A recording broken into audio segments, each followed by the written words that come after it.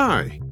Welcome to The Halfling. I'm your host, Jaren Pack, and this is episode 28, Celebrimbor Meets His Doom.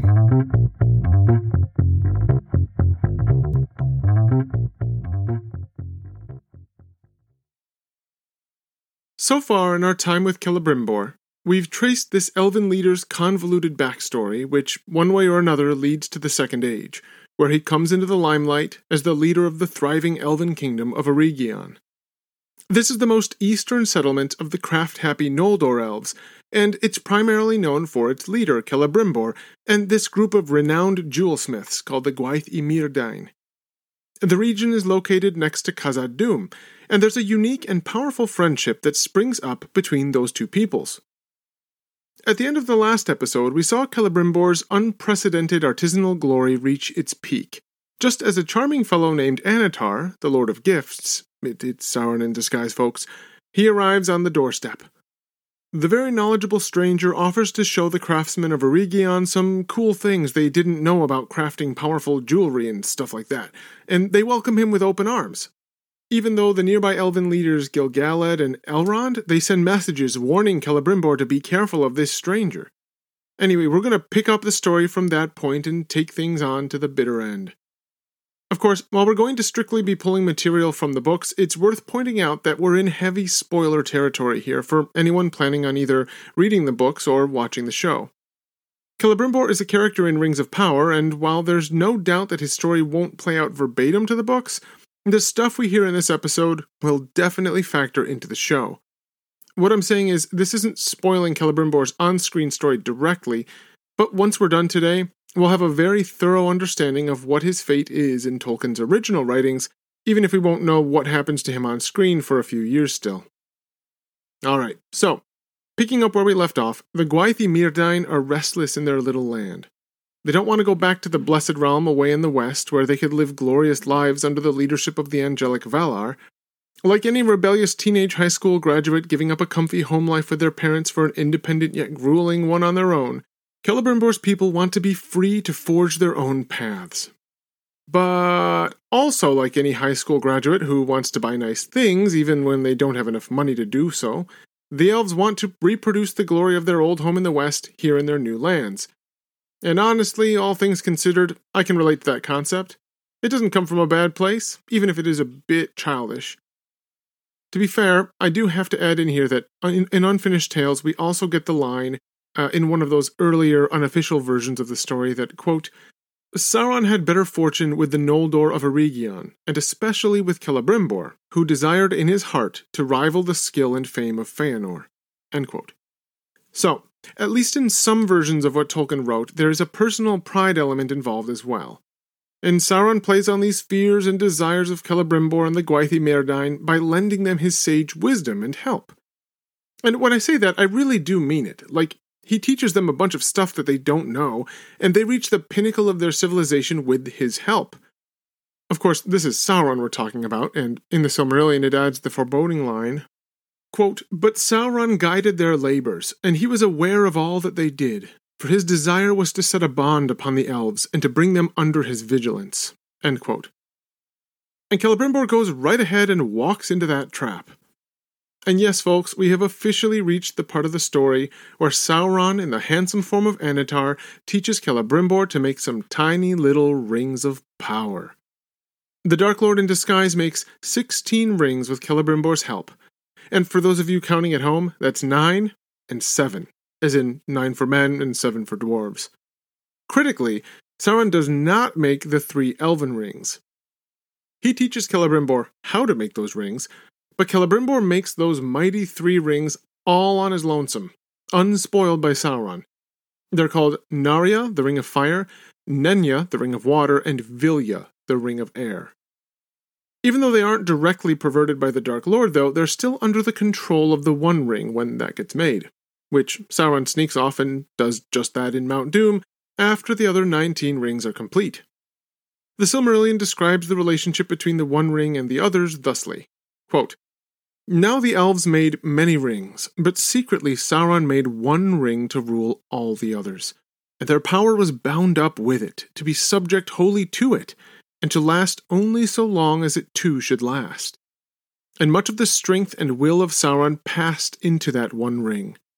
For the power of the elven rings was very great, and that which should govern them must be a thing of surpassing potency.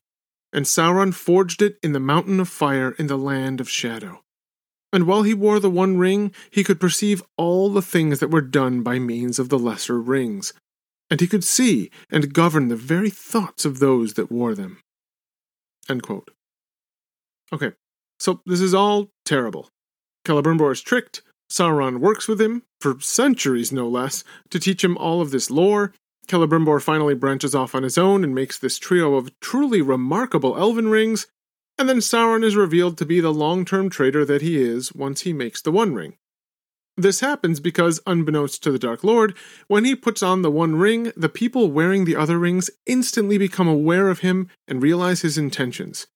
In fact, Celebrimbor, who really is a genuinely nice dude trying to do the right thing, he's really angry about the whole situation, and he hides the 3 elven rings, before Sauron can do anything about it. And these 3 rings really are a cut above the rest.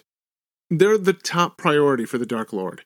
And if you're wondering why that is, it's because these are special rings that can hold off decay and basically postpone the entropy of time. So even though the whole Anatar shtick worked, Sauron is revealed a tad too early, and the elves have a chance to hide the 3 rings that he really wants to find and bring under his control. And I've got to give Celebrimbor props here. Even though he has these incredible rings, he recognizes that Sauron wants them, so he sends them all to other keepers. This last chapter of Celebrimbor's story is summarized briefly in official books like the Silmarillion, but the only really detailed version is in Unfinished Tales. However, let me add the caveat that once again, this version isn't an official one. Right? These are Tolkien's drafts and ideas that Christopher Tolkien, his son, took and put into this book, so take everything with a grain of salt. Still, here's the basic outline of what happens after Sauron forges the One Ring from the one detailed version that we do have. When Celebrimbor realizes that he's been duped, he sends Galadriel one of the elven rings, and he sends the 2 others to Gil-galad. When Sauron sees that his cover is blown, he goes nuclear and attacks the elves with overwhelming force. Gil-galad sends troops led by Elrond to reinforce Celebrimbor in Eregion, which is right in the Dark Lord's path. But they arrive too late. Sauron arrives first, and his armies lay waste to the region. Eventually, Sauron captures the big prize, the House of the Myrdain, where the Gwathi Myrdain keep all of their treasures. This is when he captures his first set of rings, the 9 rings of power that will later be gifted to the Nazgul. Tragically, he also gets Celebrimbor, who is captured after fighting Sauron himself on the steps that lead up to the treasury. Of course, Sauron isn't content with just the 9 rings, and he tortures Celebrimbor to figure out where the others are. The Elven Lord reveals the location of the 7 rings, the ones that end up with the dwarves, but he never cracks or gives Sauron a lick of information about the 3 that the Dark Lord never touched and wants so badly. And it's here, friends, that the tragic tale of Celebrimbor comes to a close. And it's not a pleasant ending. Kiddos, if you're listening, cover your ears for a minute.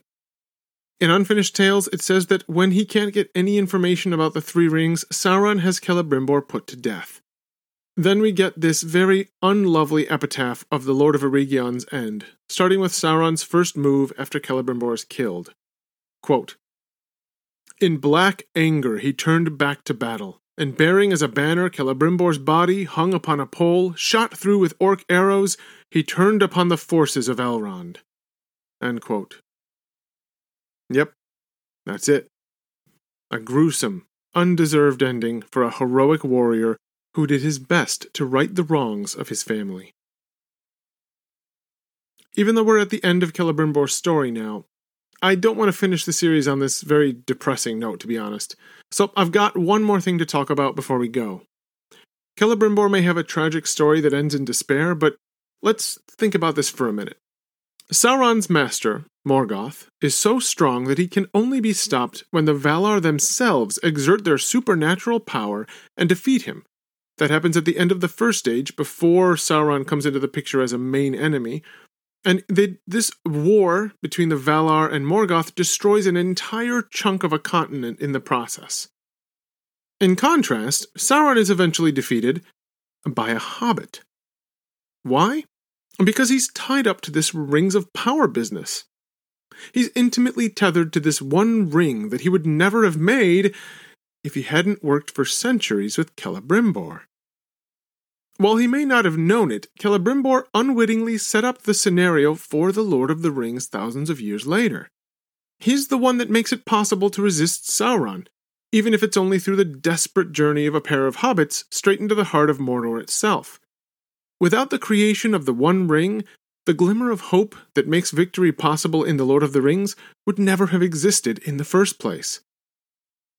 I also want to remind us all, especially after our last series on Narvi, that Celebrimbor is the other half of that special relationship.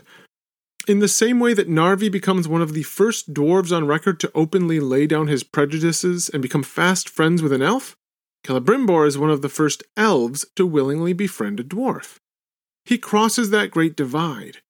In fact, there's even an apocryphal story in both The Return of the King and Unfinished Tales that the dwarven ring given to Durin III, king of Khazad-dûm, was the only one of the 7 dwarven rings that was gifted directly from the elves to the dwarves, rather than the others, which were captured by Sauron and given to the dwarves as part of Sauron's domination plan. Regardless of the accuracy of the folktale, I like the fact that it emphasizes how special the bond is between the elves of Celebrimbor's realm and their dwarven brethren in Khazad-dûm.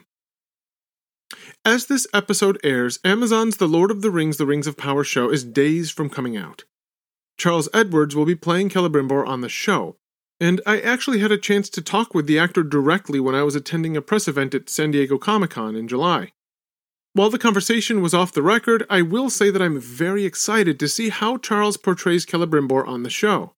The actor is a tad older than many others visioned the immortal elven leader to be, but I kinda like the fact that his older, more regal look challenges my former perception of a macho, muscle-bound craftsman. Celebrimbor is a cerebral, ambitious, and skilled leader. He's a jewelsmith, a jeweler, not a mason. He has impressive magical skills. He's a politician, a diplomat, and a faithful friend. He's a tragic hero and a character that plays a key role in making the entire Middle-earth story the powerful tale that we all know and love so well. Well, friends, it's been almost a full year since I launched the podcast, and it's here at the end of Celebrimbor's tale that we're going to wrap up Season 1. It's been a long journey to the premiere of The Rings of Power, and I'm excited to watch the show together from afar. I will say that I was able to go down to New York City for the red carpet premiere last week, and I saw the first 2 episodes. In fact, for the press coverage I'm doing and some of the articles I'm writing, I've also got screeners at home that I've been rewatching, so I've seen them multiple times now. And while I can only share sentiment at this point, these are really fun, guys. Really fun.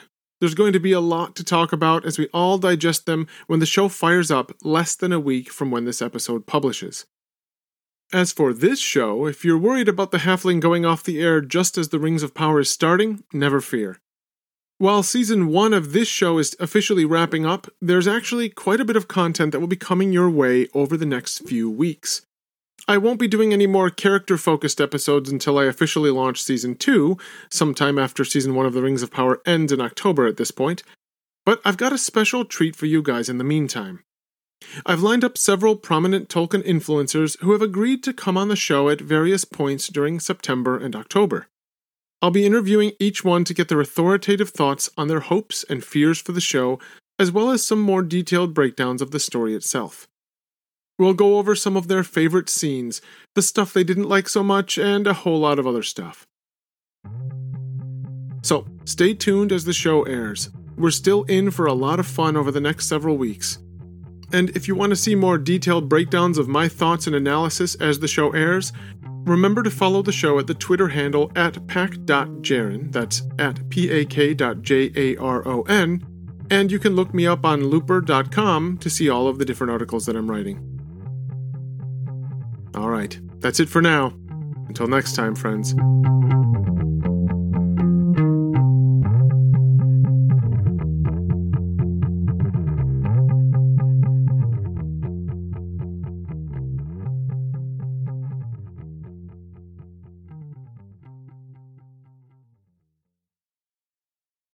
This episode is brought to you by, well, me. and despite the fact that I've memorized whole chunks of Tolkien at this point, it still takes quite a bit of work to pull each of these together. There are also some recurring expenses that come with keeping the show on the air.